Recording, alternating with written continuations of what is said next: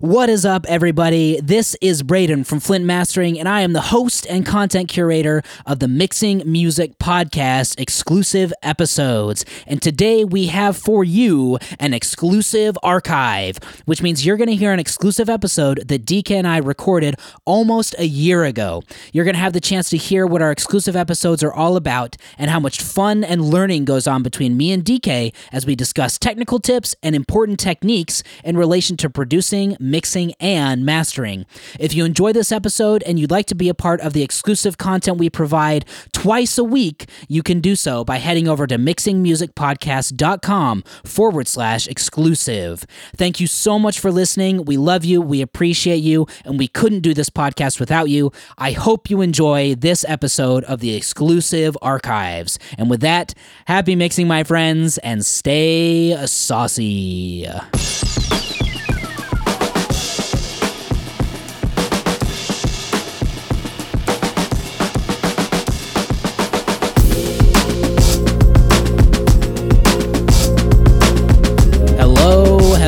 Hello, my friends, and welcome back to another exclusive subscriber-only episode of the Mixing Music Podcast. I'm your host for today, Braden from Flint Mastering. We're back today after Thanksgiving break. We hope that you all had a lovely and wonderful Thanksgiving and that everything went well for you. You got to eat a lot, you got to spend time with family and friends, and you got to take a break from the grind. Here with me today, back fresh from Thanksgiving, doing some pretty cool stuff outside of mixing, as I've been told earlier today, the legend himself, Daddy DK. What's up, DK? What up? The cool thing that Braden's talking about. I did a cool thing today. I drove a Tesla to I drove Marshmallow's brand new Tesla to Marshmallow's house. Sick. I'm not going to explain anything else and why that happened. Anyway, his car go boom, zoom. Yeah, I broke it in for him basically, which is kind of funny. And it do go zoom. Anyway, it do go zoom. Let's record. And I met Shawn Mendes yesterday, which is like another back-to-back. I won't get into any reasons why. Again, this is maybe I have secret projects going on. I don't know. But anyway, let's go. Let's get into the story or the lesson today. Well, first, let's start with quick, friendly banter. How was your Thanksgiving, DK? Dude, it was fantabulous. How was yours? It's pretty good. The in-laws came down from Cincinnati, hung out with them. Do you get along with your in-laws? Yeah, for the most part. That was the most pleasant that you could have given. That was still like I knew what you meant. Like it was still translated, but it was pleasant. You said that pleasantly. Yep. I'm getting good at it. Yeah. Done it a lot. So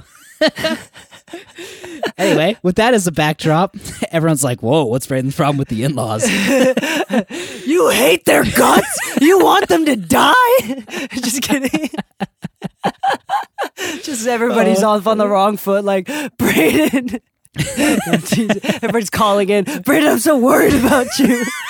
Don't kill your family, bro. I'm going to start getting DMs from people on Instagram now. Don't do it, man. Don't do it. Or even worse, like, hey, so if you use ammonia, you can come here. Yeah. People be sending me blueprints. Yeah, like, this is how you get rid of a body. That's even worse. Anyway, let's get into today's lesson. All right, cool. Well, I don't have a good segue for that. So our clip today is from Michael Brower. We're going to kill this and body this lesson. Uh-huh. Yeah. So today's clip is from Michael Brower. He's a legend in the mixing community. He's done John Mayer, Coldplay, the Rolling Stones, on and on and on. In this clip, for some reason, he has the creakiest chair of all time.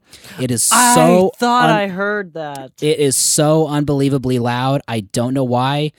He's sitting in a room with the most expensive analog gear in the world, but for some reason has a chair that can't be replaced. I don't know. But he's going to talk to us about the difference between the rough mix and the final mix and how he kind of treats them. And fair warning, he rambles a little bit. He's an older guy, so he does a little bit of rambling. But let's just blame the rambling on his age. We're going to bring it back together and center on what's important. So if you don't understand the clip at first, don't worry. We'll clear it up for you. And just to be fair, I want to be brave and say the one thing that Braden's not saying, because this is the small exclusive podcast with only a few listeners. Those chair creaking sounds are not the chair, that's him farting. Okay, play the clip. Without further ado, Michael Brower, roll the tape. So it's always important as you're going through the mixing process that you actually are comparing what you've done to the rough, because there might be sections where you didn't nail it and the rough mix did. There's always that potential, which is why I always have my rough mix in sync with the multi-track. In this case, I already knew the ideas that I wanted on, and let's just see how each section compares. And I'll just switch between the rough, which is the red button, and the mix, which is the green button. And let's see how things go on. Because to me, what was originally my intention? My intention was that it needed to be more dynamic, and that when the chorus came in, it just exploded. And it had I wanted a much happier, positive energy when it got to that chorus. And I felt that the rough was a little too linear, just moving from A to B to C, A, B, C, and then the D, and then breakdown. You know, it just didn't feel like it was a story. All right, guys. So we're back now from listening to Michael Brower fart and ramble for a couple minutes. And but anyway, we heard Michael talk about the importance of always be comparing the rough mix to the multi-track. And something that he likes to do is he likes to put them in sync with one another so he can flip back and forth really easy. He likes to think about what is his intention for the song as he's mixing, and also, a little bit. Maybe he doesn't say it specifically, but a lot of times we think, what is the artist's intention for this song? And we try to get those two things together. So DK, I know you have a special keyboard shortcut, and you have a special way that you set things up in your session even, so you can swap back and forth between the rough and your mix really easily. So just talk us through your process for comparing the rough mix to your mix and how you get the two to align. So I don't think the point is how I've set up my shortcut. I don't think that's really important, but I think the important part is that I have set up a very easy and simple way to reference back to the rough, and it's easy and simple because I do so often, and I think that's the point. There's a couple other, there's metric AB that allows you to AB your rough. I do think out of all of the references a client sends you from other songs or whatever, the most important reference a client can send you is the rough mix. And the further along your career you are and the more serious an artist is, it's okay to expect that they want less and less of a difference between their rough mix and their final mix. There's been a few mixes that I've done. In fact, I did one a week ago where I sent it in and I almost felt bad. I was like, I did a lot of work and I put the time into it, but it did not sound very different from the rough at all. But that was one and done. They were like, no notes, we're done, boom, paid. Sometimes that's all they want is just the seal of approval and knowing that it's been taken care of and there's nothing wrong with it, right? Or no mistakes that could have been glossed over, right? Kind of like the quality control aspect of it. But I do think there's many things, and we talk about referencing to the rough all the time. And one, I think you should reference often.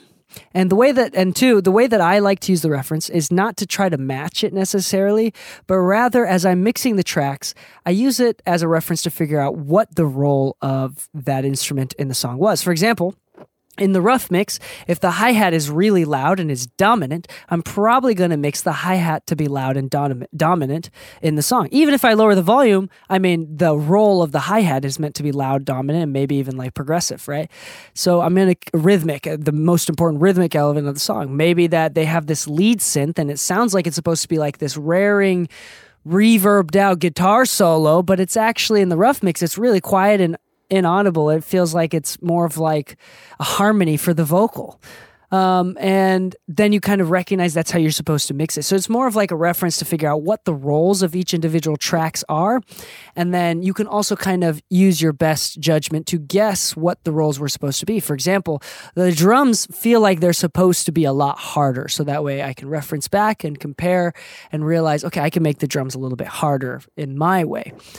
So there's a few different ways to kind of use a mix, but the rough mix is incredibly important. And dare I say that I won't say no, but I will work very, very hard and emphasize the importance of me wanting a rough mix to the clients. And rarely ever do I ever mix a song without a rough mix. And there's some clients that give me pushback, like they're either embarrassed by the rough mix or whatever. Those clients are even more important, like even more so important why you want the rough mix. Because there's something that they did, even if they aren't proud of it or whatever, or it wasn't very thoughtful, it was still thoughtful. They wouldn't have sent it to you to mix if they weren't bouncing and dancing in their chair and it was feeling good to them for some reason, so just a couple thoughts. Just make sure to always ask for and reference constantly with a rough mix.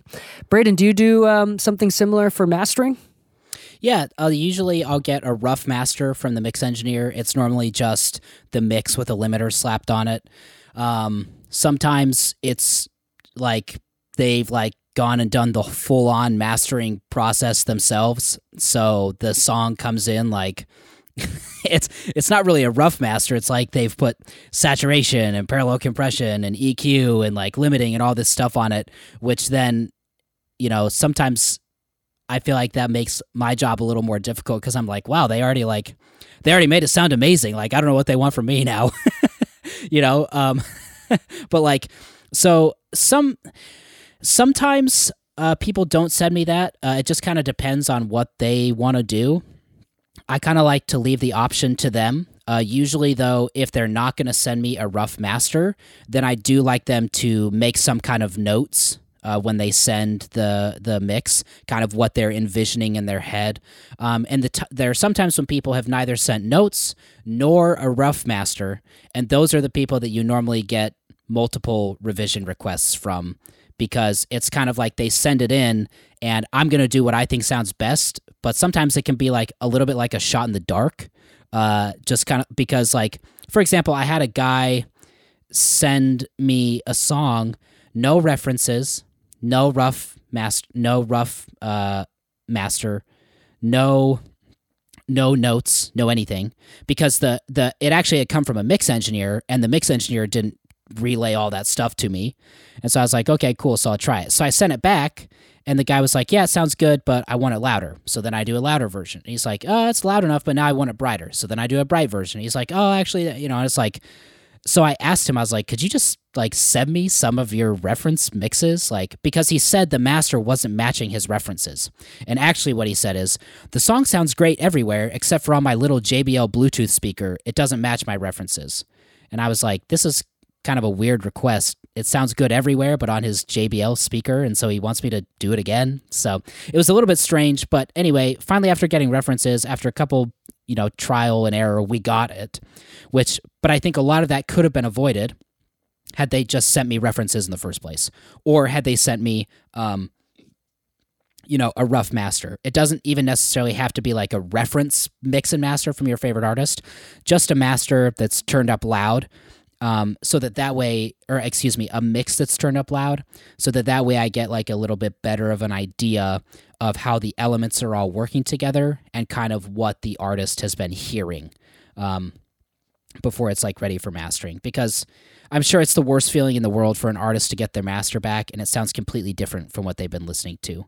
And I think, honestly, I've heard a lot of people that are just like, oh, I don't like mastering engineers. I'm never happy with mastering engineer, blah, blah, blah. And I think that's why. I think there's just a disconnect. There's no references provided. There's no rough mix, no anything.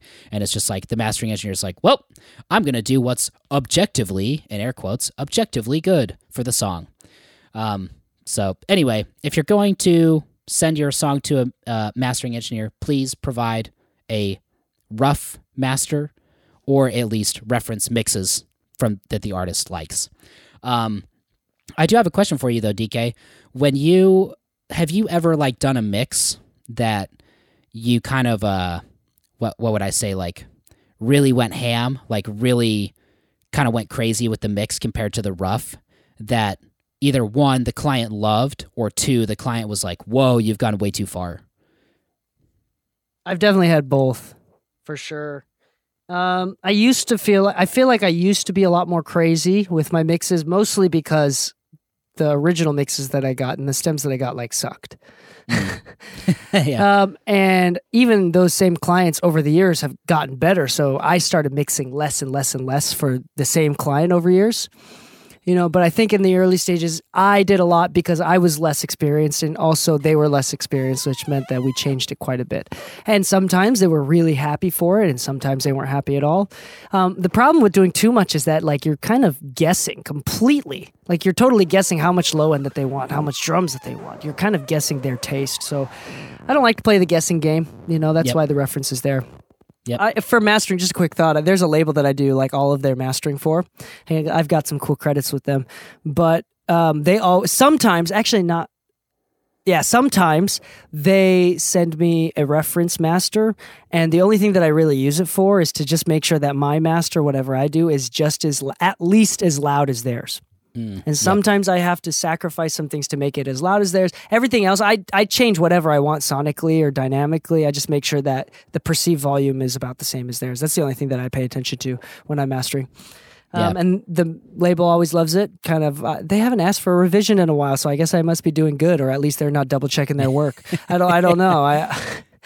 But that actually, That reminds me. One time I did an album, and all of the songs had rough masters for them, and the rough masters were like minus 6.5 LUFS, and I was like, wow, these are loud. And I was like, but you know what, I'm just gonna make my version just a little bit louder than these, and I think it's gonna do the trick. So I got the whole album up to like minus 6, minus 5.5, which, let me be clear, I'm not happy about mastering stuff that loud, but it was rock and roll, very in your face, and I wanted my masters to be louder than the roughs, and sent the album off. Never got any revision notes. They paid the invoice, and then the album just released like a month ago. So yeah, typically that's what I do too, because when they send me reference masters, like this label sends me reference masters, they send me the reference masters, I think, because they're hitting like minus 6 or minus 5, like ridiculously low numbers. I think one of the songs I did, it was literally this week, it might have been a couple days ago, I mastered a song to like minus 4 during the chorus. During the chorus, it was like minus 4. I'm like, oh my gosh.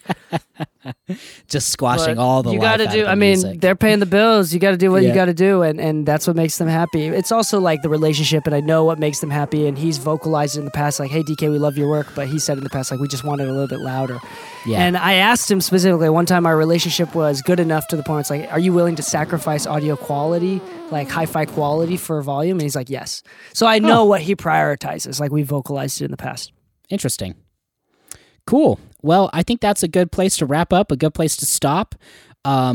Just remember, always keep that rough mix, that rough master in mind when you're doing something, because that's probably the thing the artist has listened to many, many, many, many, many times. I'm pretty sure Tizio said one time that when he gives stuff to Chris Brown, he can see how many times Chris has listened to it. They use some app or some sharing system. Yeah, he's talking about that.